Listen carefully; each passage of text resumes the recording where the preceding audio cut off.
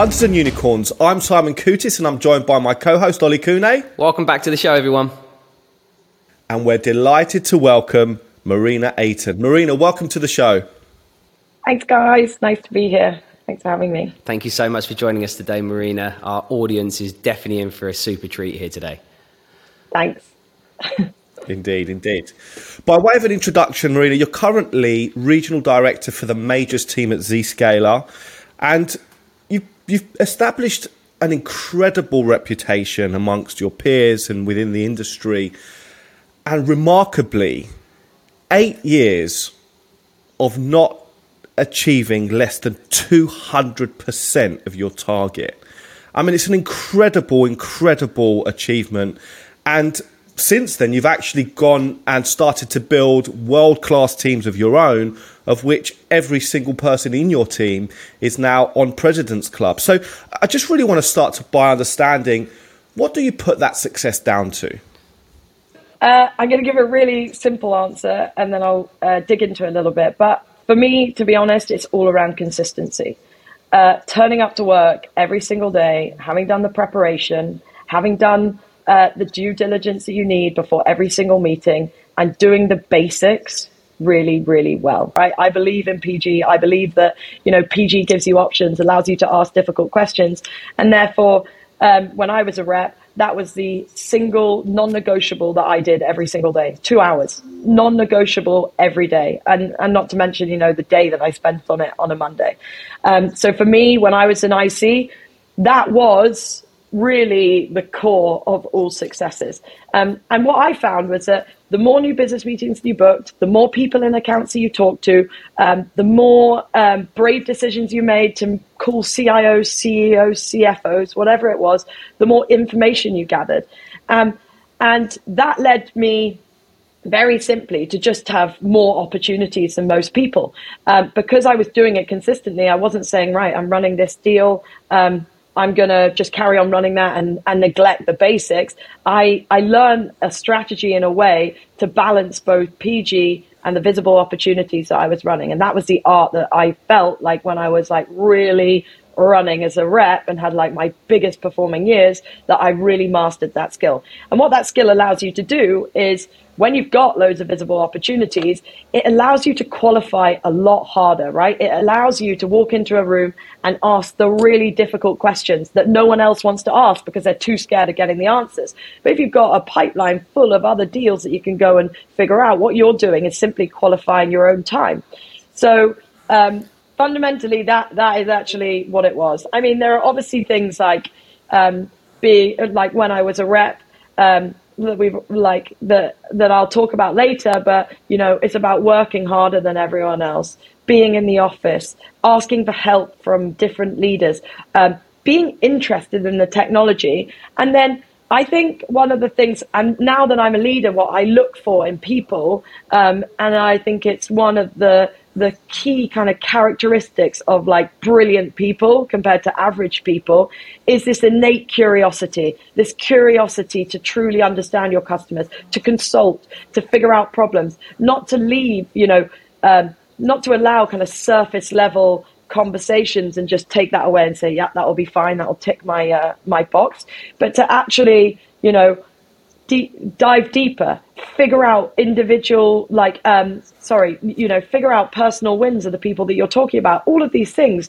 that make you ultimately a more rounded salesperson, or really, a consultant at that point.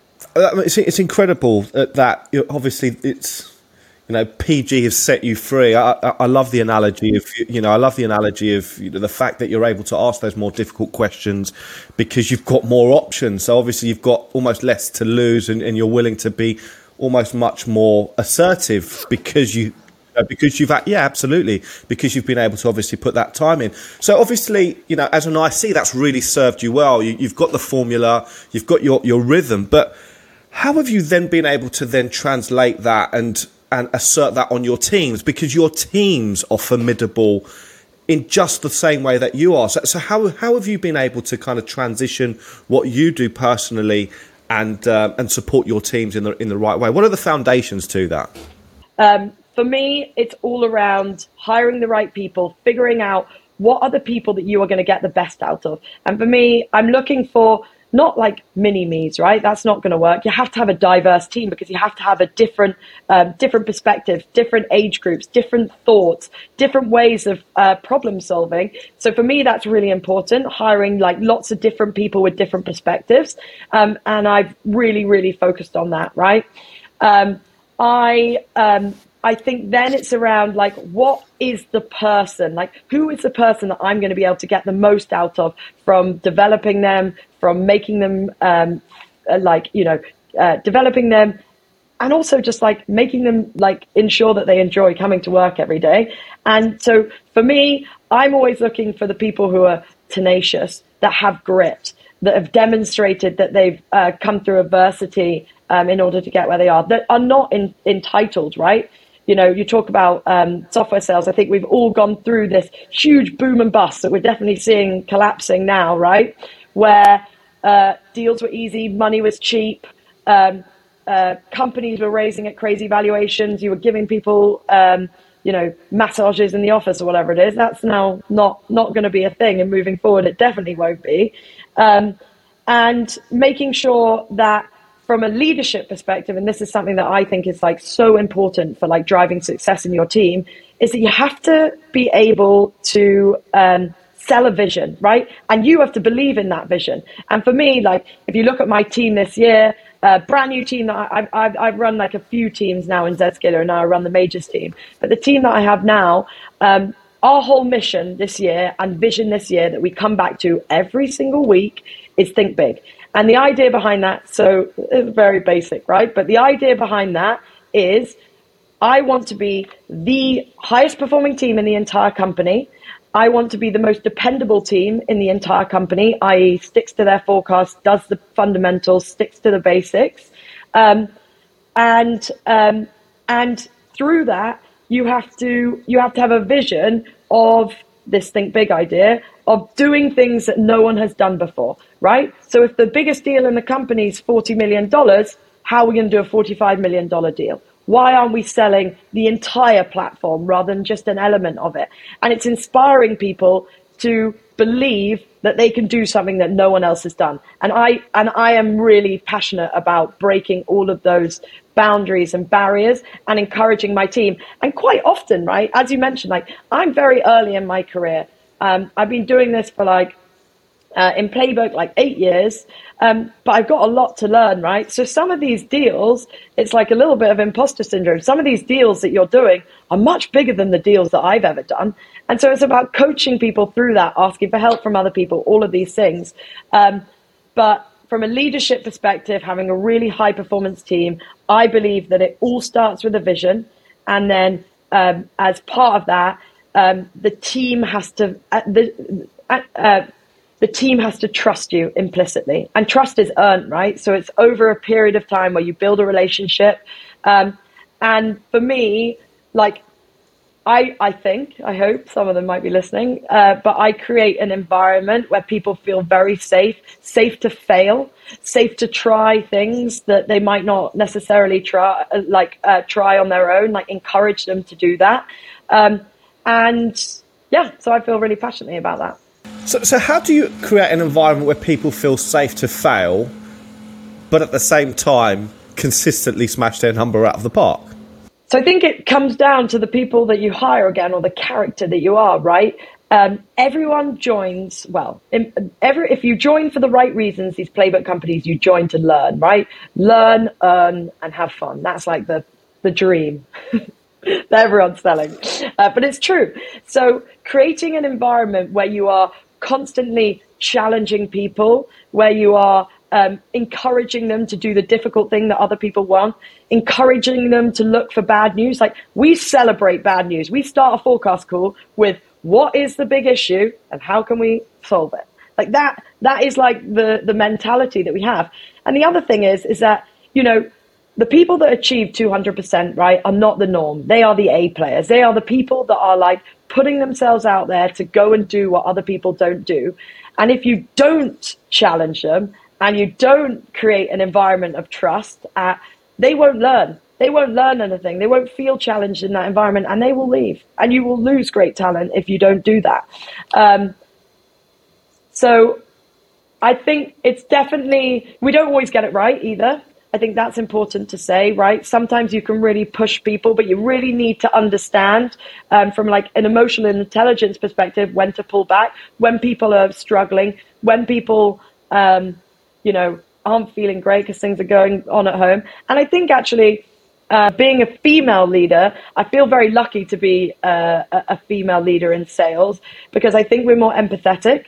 I think that we can sense things going on a bit better than men sometimes in some situations, and I think we naturally want to create a like homely, safe environment where people can come and talk to you about anything. And so I suppose that there are non-negotiables as well. Obviously, you know, within that, there have to be non-negotiables. It's one thing having the right attitude and the hunger to learn, but, you know, what are those non-negotiables? And how open are you about those non-negotiables with your team? Fully transparent. I mean, I'm incredibly direct as a person and definitely as a leader. It's definitely something that maybe I need to work on for sure. But I am a fan of very direct communication. There are fundamentals, and everyone knows about them when they come into the team. The fundamentals are PG. The fundamentals are if delivering like preparation for meetings and making sure that you make a good use of the other person in the meeting's time.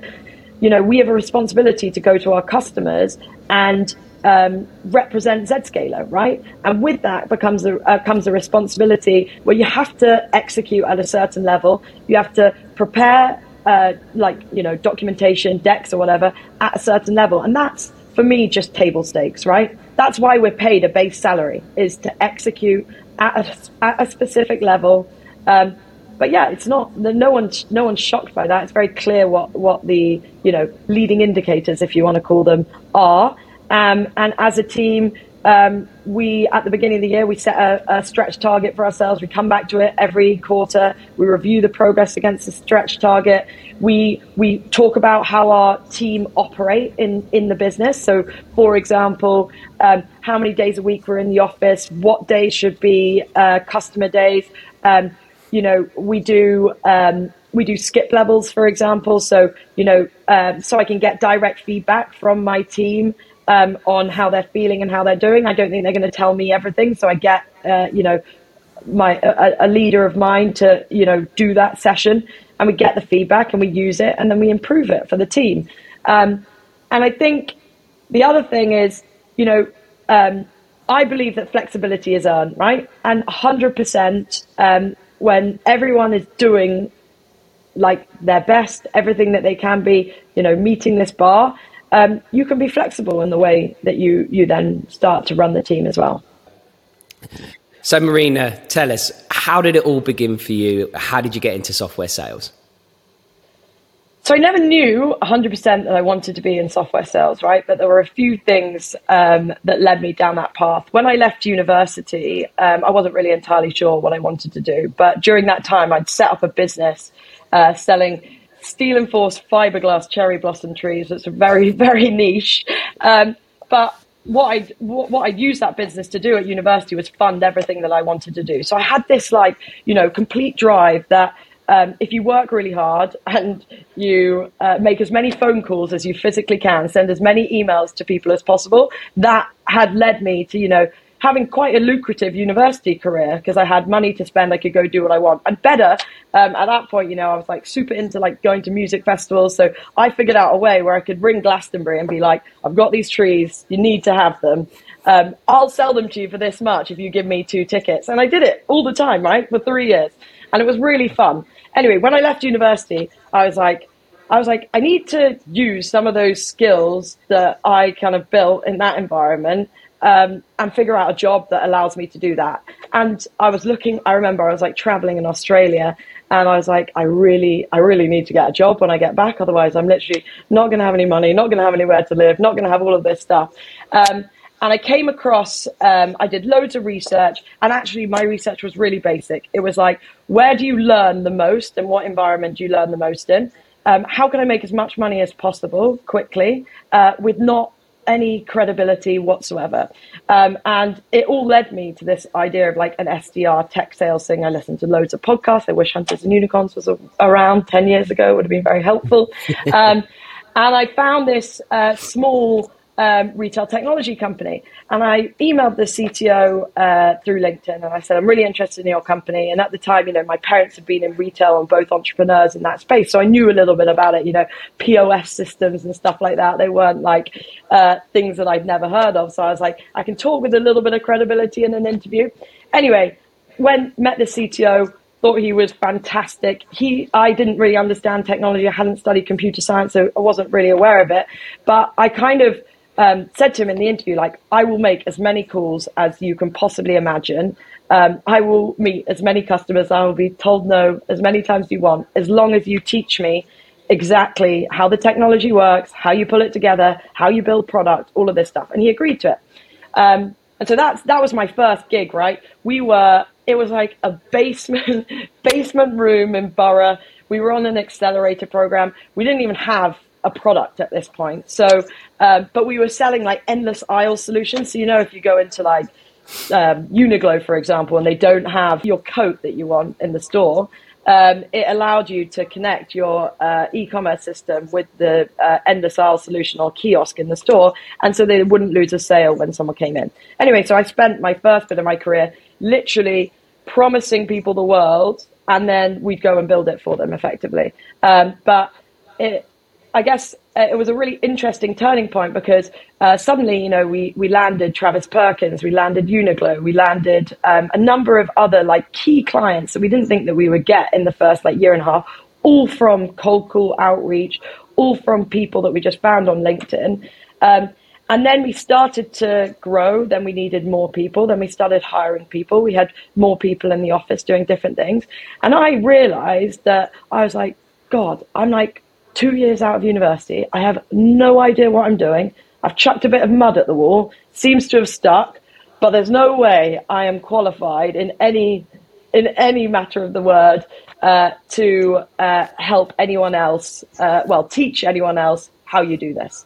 And I think that turning point for me was like, right, I need to go and search for where I'm going to learn the most and basically be put through sales school. Because I think that was like the moment where it was like, I think I can do this.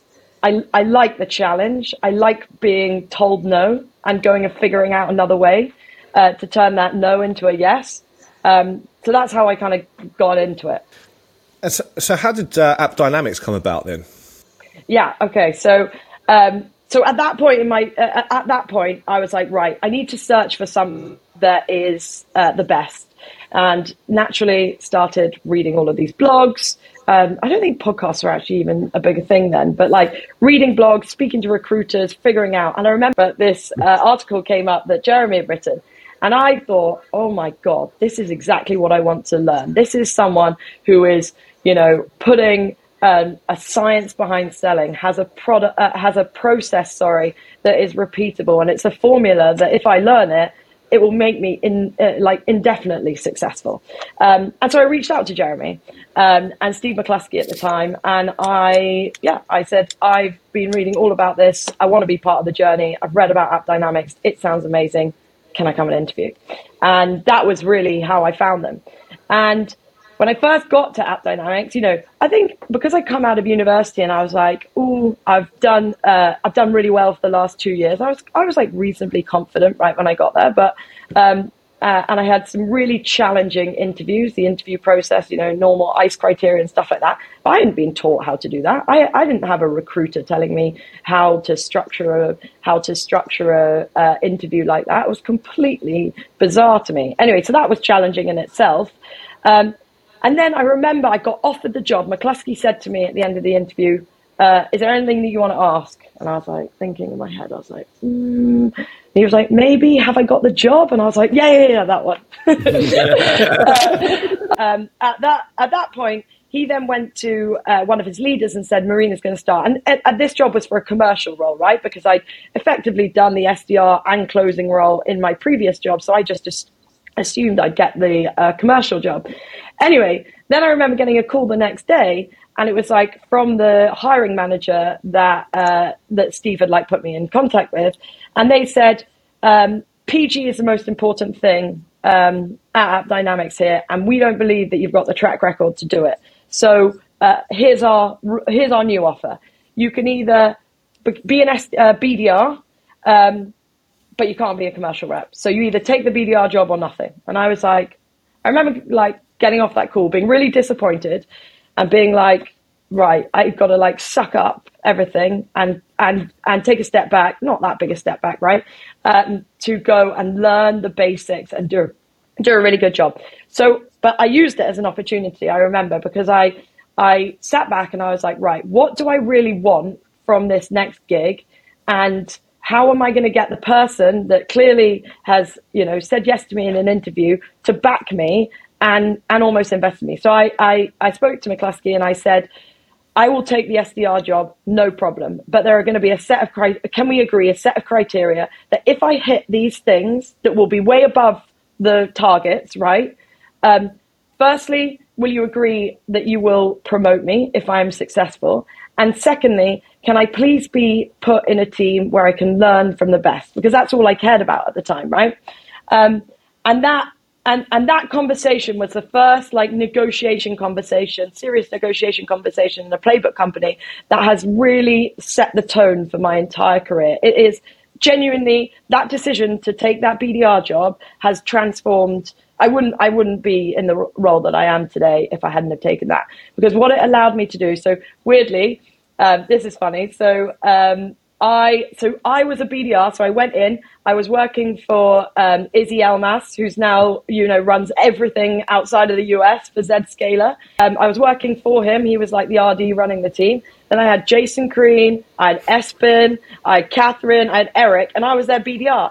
And what I'd figured out a way to do was, if I'd hit all my targets, which I think it was like 200% of my target was like 4 MBMs every week. And I figured out if I book the 4 MBMs on Monday and Tuesday, then I had spoken to Izzy and I said, if I booked all of that and I'll carry on doing it through the week, can I fly to all of these different countries and go and shadow these reps and learn from them? And that's what I did. So I just made sure that I was super organized. I worked all day Sunday. I got all of my prep ready. And on Monday, I just executed. And then the rest of the week, I was shadowing the best reps in the company, building the best deals. I was sitting on all these QBRs. I was just a sponge. I was asking questions. I built confidence up, which I think is like pretty scary being a BDR when you first go into one of those companies. And I built all this confidence up to learn to ask for help. And that has stood me in such a good place now, because I'm not afraid to ask for help. I know that I'm not the finished article and never really will be. So that's how I got to AppDynamics. And then AppDynamics was a huge learning curve for me, right? I was promoted from BDR into commercial, then to enterprise, etc. And then and had some great leaders, right, that really shaped who I am as a leader today in terms of like the bar of excellence that's set and stuff like that. But also really pushed me and challenged me. And, that environment, not for everyone for sure, but I thrived off it. It was like challenging, difficult. You were constantly, the bar was being raised, and I loved that. And I was competing against the best people, and that's what was really fun. Marina, you make it sound so easy, right? And I really want to continue at this point. I want to come back to this point and really focus on, where your career went from here. But the bit that stands out and the bit that I'd really like to know, and I'm sure some of our viewers would, is where does it come from? Where do you get that forward thinking and this is where I am, this is where I need to get to? Where does that come from, and how have you been able to map out that journey in such a mature way? So I think it all comes from being a bit neurotic, to be honest, and maybe a bit of a planner, right? But I think ever since I left university, I'm better with a plan, right? I know I have like a 10-year plan on a spreadsheet. I have a 5-year plan, and I definitely have a 3-year plan. And at every stage of my career, that 3-year plan is set out and is very clear across everyone that I meet, right? I don't try and hide it. I'm not embarrassed by it. I use it as a tool to say, if I want to get here in the next 3 years, what are the gaps that I need to work on? What are the things that you believe are not going to enable me to progress to that point, for example? I think that you have to be careful about that, like that 3-year vision, right? Because actually what you have to focus on is doing the fundamental things every single day. And so that's that, like, I hold myself accountable every day with a very high bar that's set, particularly when I was a rep, right? When you are a rep, you're everyone in the playbook, everyone talks about you being the GM of your own business, right? It's true. But ultimately, all that means is that you have a responsibility every single day to deliver what you say you're going to do and invest in yourself, in your team. And, you know, I think for me, one of the things that I've always done is choose a difficult path, right? Maybe some of the things that other people might not have done. Actually, I'll tell you a story, right? So when I first ever got to Zscaler, I was here as a rep, and I remember it was really tough at the beginning, right? Zscaler just IPO'd at the time. It's like 4 years ago now. And it was like a lot of change was happening. A lot of new people had been brought in. Jay, our CEO, had brought in Dali to kind of build a playbook culture. But we weren't doing big deals at all, right? We were doing small tactical deals, most of them sourced by the channel. We didn't really have like an outbound sort of cadence and team. And I remember like banging my head against a wall, being like, oh my God, I just need like one break, one meeting that's going to enable me to do this. And everyone else had gone to the pub. It was like 7:30 on a Thursday evening. And I was sat there with Jason, actually, Crean. And I said, I'm going to make like an hour more of cold calls. I'm just going to write up the scripts and we're going to get a meeting. Anyway, one of the cold calls that I made at 7:15 on a Thursday evening while everyone else was in the pub, and everyone would like, you know, they'd all gone and be like, why aren't you coming? Was to a CIO of a really big insurance company. And that was the call that I made that changed my whole career. After that, I did one of the first ever 6-figure deals in the UK, I think even in EMEA at the time, and ran the playbook execution process from start to finish. You know, we did sort of 65 meetings with that.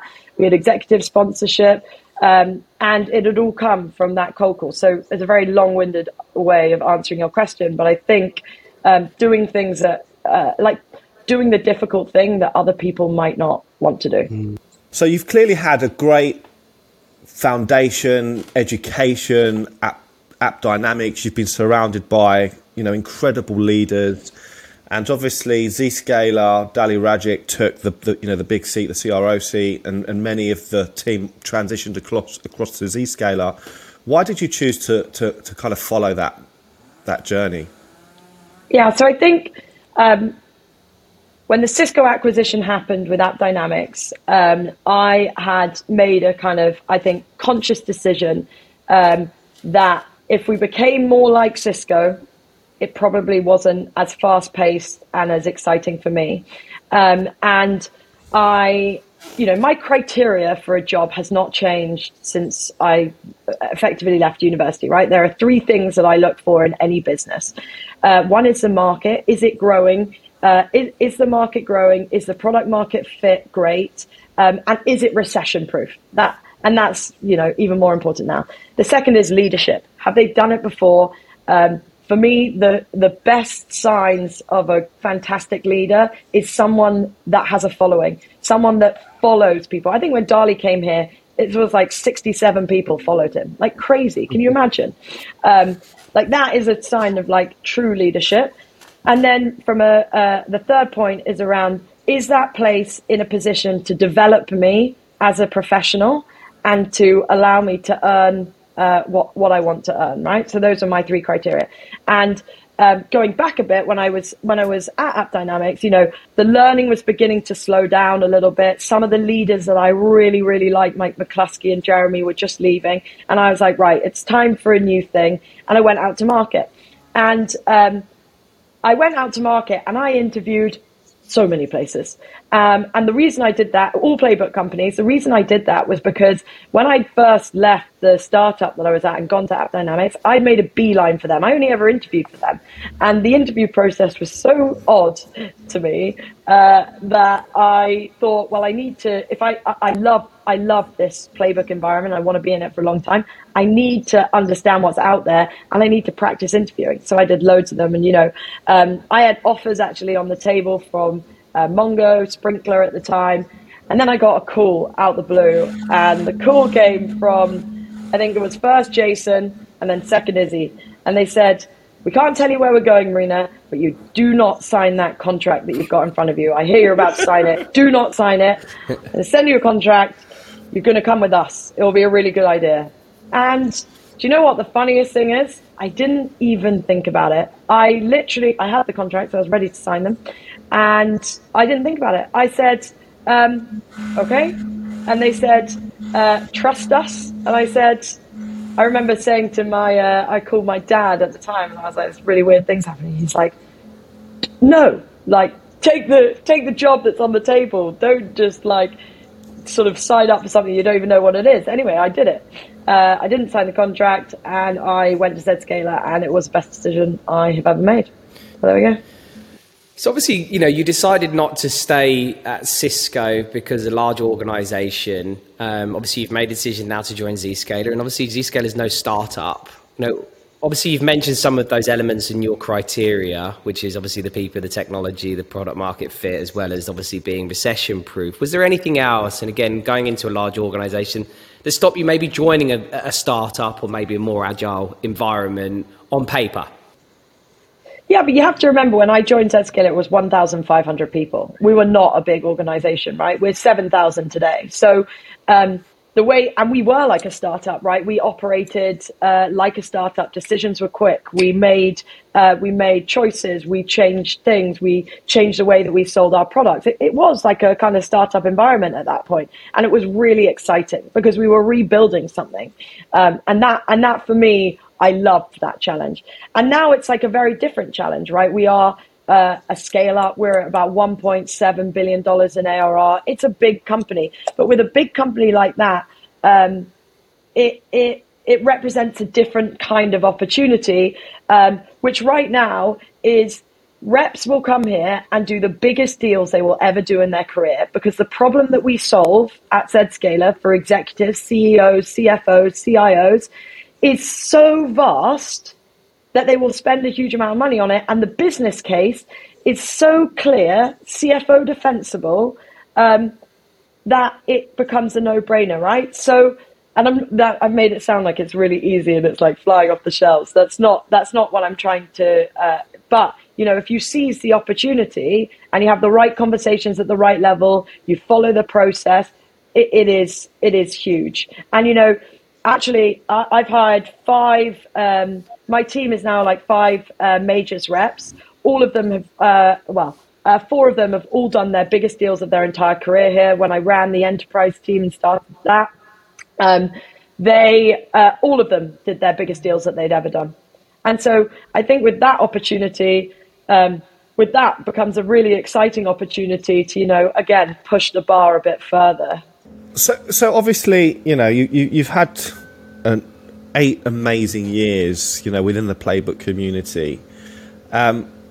What do the next 5 years look like for Marina? That's a good question. So I think for me, one of the people that has mentored me for a long time always told me this, right? You don't want to ever be in a position where you have to ask for a promotion. You want to be such an obvious candidate that no one even thinks of anyone else. And I do genuinely believe that. I think for me right now, it's around mastering my craft, mastering what I do on an everyday basis to make sure that people, leave my team at the end of the year and they are 10 times better than when they started. That is like my goal. From a career perspective, my long-term goal, not in the next 5 years for sure, is to be a CRO, right, of a company. And I know that there are a huge amount of gaps that I have on my CV right now that that I need to go and fill in the next 5 years, whether that's, running a region, getting experience of running, multiple regions across Europe, then running a European team, whatever it is. I'm very methodical in the way that I think about it, but I think for me, it's around planning. It's around making people aware of your long-term objectives and getting them in for the ride with you, right? I think, one of the key things in any of these playbook companies and the advice that I would give people is build allies, right? We talk about it as internal champions, but really they're allies that care about you, and you earn the right to have those people sponsor you effectively because you deliver, you make it a nice environment to work in. But I can't express the importance of those allies.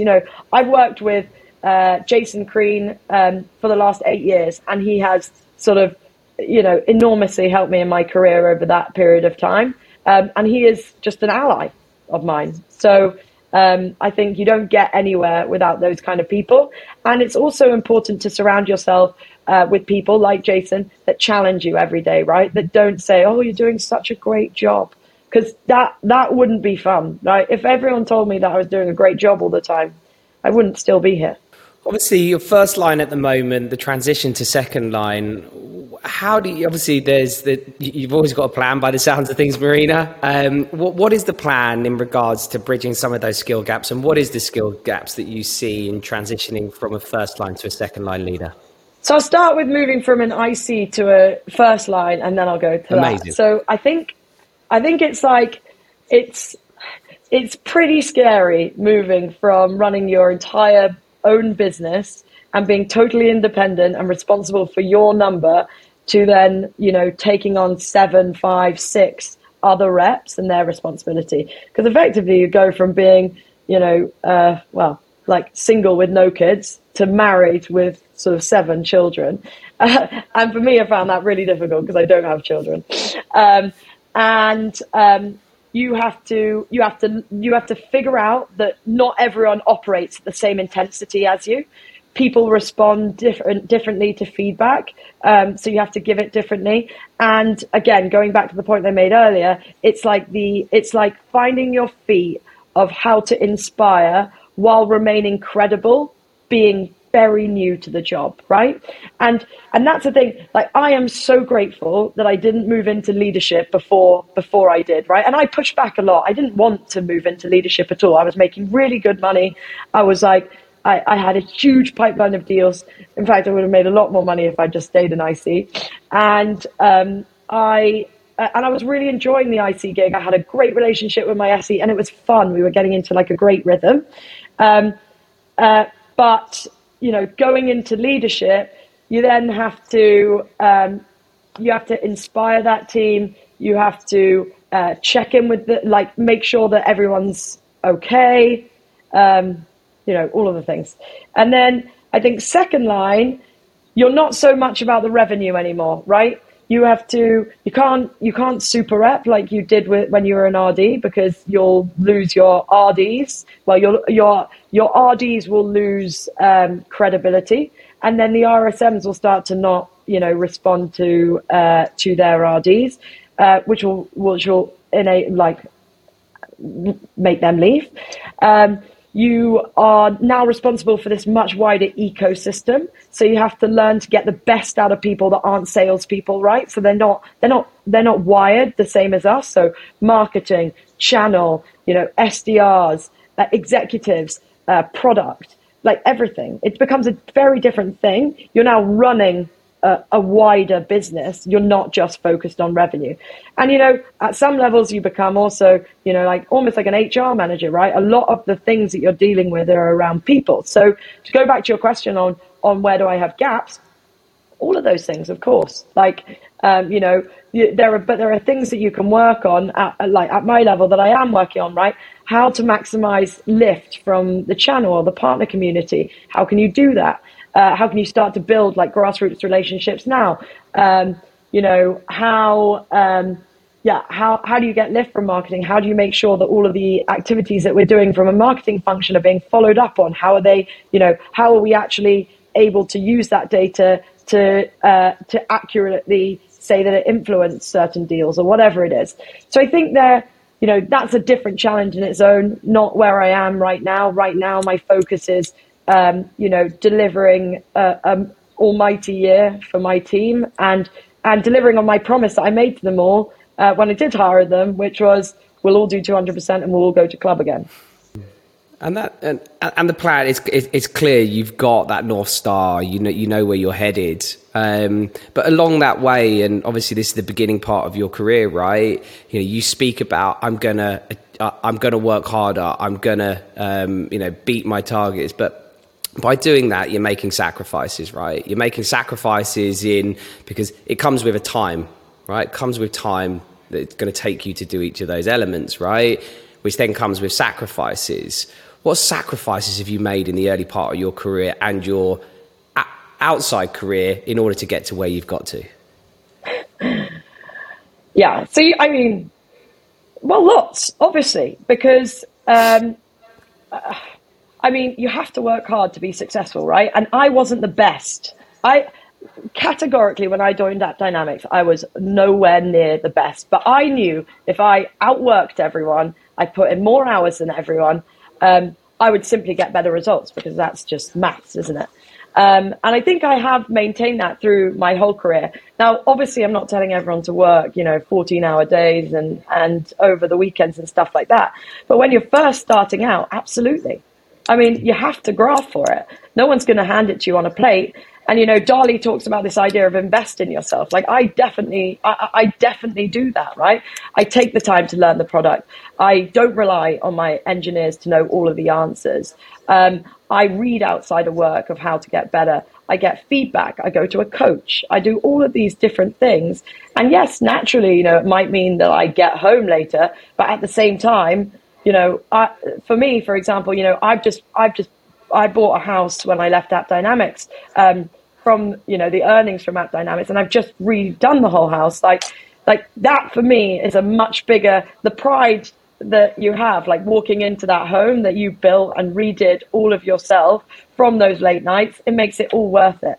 And for me, you have to have like a ecosystem around you at home that's supportive of that. I'm very fortunate in that, both of my parents are complete workaholics. They do not really take holiday. And if they take holiday, they're on calls on something. And so it's kind of the norm for me. I have a very supportive, boyfriend who works in investment banking. So, he has worse hours than us. So it's all relative. And I genuinely believe if you're looking for a job where you're going to make a decent amount of money, you can't expect to be there 9 till 5. It's just not realistic. Maybe that's not the PG answer. Sorry. It's the answer and it's the truthful answer, but it's also, I think, there is an entitlement, when it comes to people, there's entitlement, right? And I think that it's really, really important that people understand that software sales is a tough game. It's not simple. There's lots of sacrifices that you need to make. And to be at the very top of your game, you need to make sacrifices. You can't expect to do it in a Monday to Friday, 9 to 5. Yeah. And that's the other thing to remember. It's it's a roller coaster, right? Even my boss's boss has a terrible day or a terrible week, right? It feels like everything's coming apart. The train is off the track and that's disastrous. But the coolest thing about this job is that it's very easy to rectify these things. You figure out the risks, you get on the phone, you have conversations with people, and you work hard to fix it. That's the whole thing. But yes, absolutely. It's not a straight line. It's not easy. It's like a journey, that's for sure.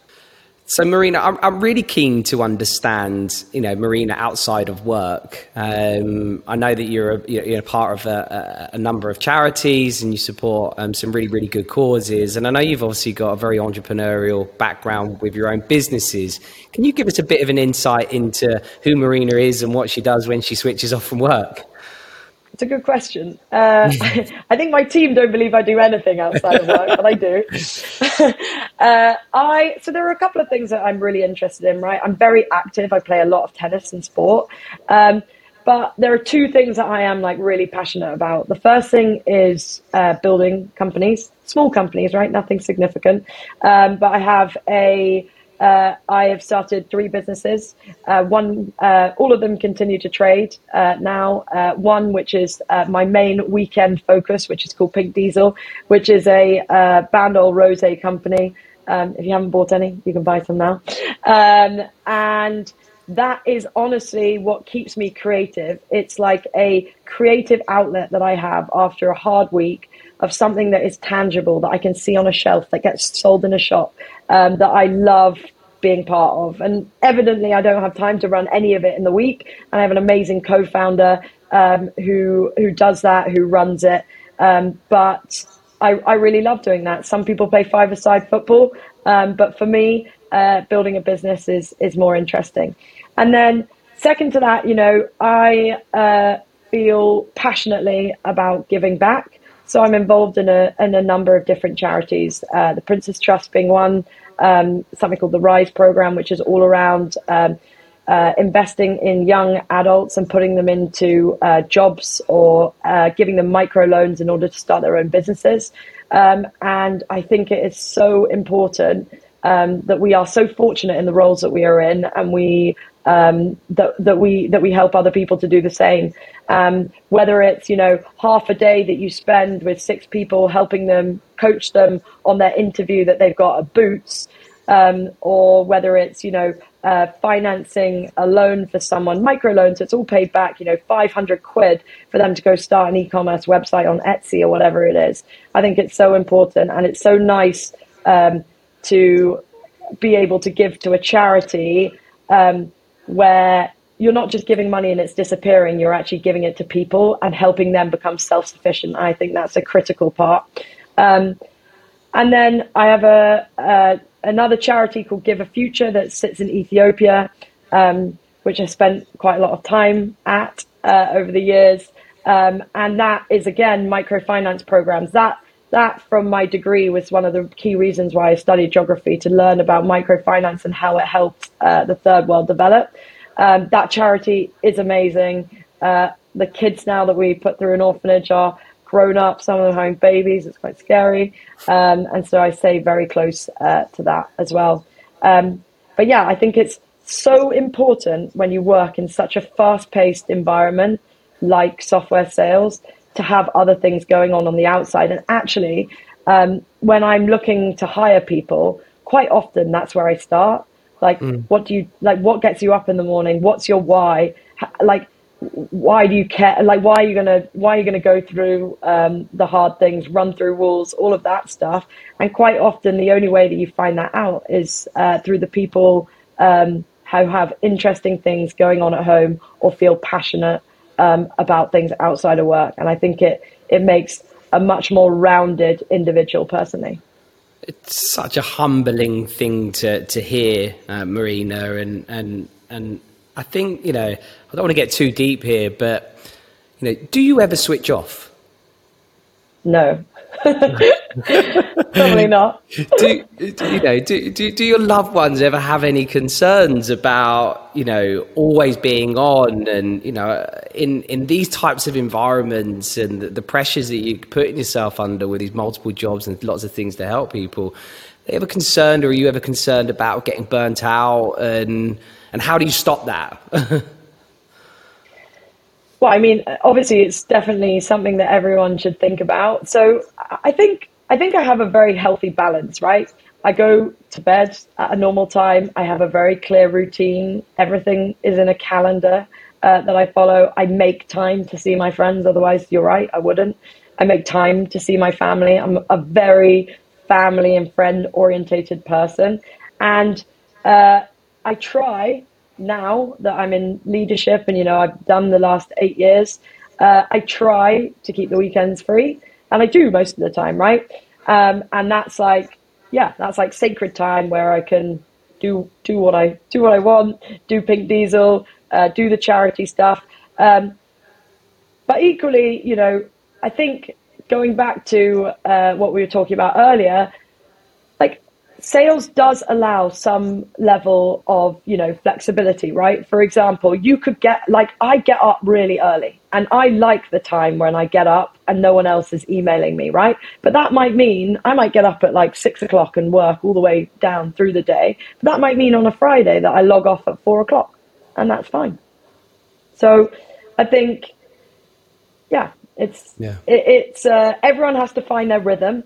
I think for now, I found it's definitely something that I reflect on lots to figure out whether I'm doing too much and all of those things. But I think if you're fit, healthy, getting enough sleep, then you're good. So Marina, for individuals that are thinking about getting into software sales and actually making a career for it, obviously the money can be exceptional, but at the same time, should people do it just for the money? No, in short, I don't think so. I don't think, classic comment, but like money doesn't buy happiness. You have to really want to do this job and enjoy it every day. But yes, obviously the money is a huge upside, but you don't make money in software sales without grafting and the hard work that comes behind it. So you really need to be like fully invested in it. But, from an entry level job perspective, when you're leaving university, I feel very strongly that an SDR job or a BDR job is a fantastic stepping stone in the right company from a learning development perspective and from an earnings perspective, right? There's not many jobs where you leave university where you're being paid, I don't know what the salaries are now, but I think 40, 50 grand.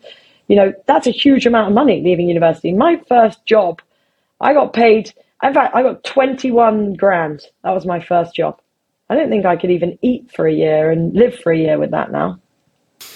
Absolutely, and you're totally right. I'm focusing on that point, right? Entry level, 40 to 50,000 on target earnings, and quickly as soon as you get out onto the field, you can look at anything from north 120,000 on target earnings to 200,000 now for an enterprise rep, right? So the money is absolutely exceptional.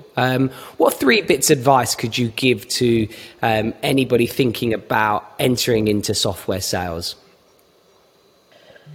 So I think first and foremost, right, it's all around finding a company that is going to develop you and invest in you, and leaders that care about you. So leadership and development, number one, 100%. You're not going to be successful if people don't back you and invest in you. The second thing is have a genuine curiosity for the thing that you are doing. Genuinely want to understand the problems that the solution solves, genuinely care about the problems that your customers are facing and how you can articulate solving those problems. That curiosity piece is so essential, particularly as you're just starting off, and having, the confidence to ask why, or ask for help, or ask for people's time. The worst thing that someone can say is no, and you just get back on with it. And rarely they will say no, because everyone's pretty nice.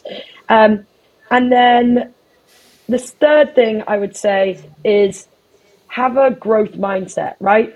Be open-minded about feedback, about suggestions that people make, because when you first come into this world, it's complicated, right? There are a lot of things to learn, and get feedback from people and be open to areas or challenges or things that you can improve on. And that will stand you in really good stead for being a very, very coachable person, which is a critical component of anyone working in these Playbook companies. Awesome. I think that's a really good place to kind of, to conclude, Marina. I think, there's some key things that really jump out at me. I think the things that have really resonated with me personally is the fact that you're someone that, by your own admission, you don't claim that it's a talent thing. It is about having a plan. It's about having a strategy and being relentless and dedicated and going above and beyond and sticking to the plan.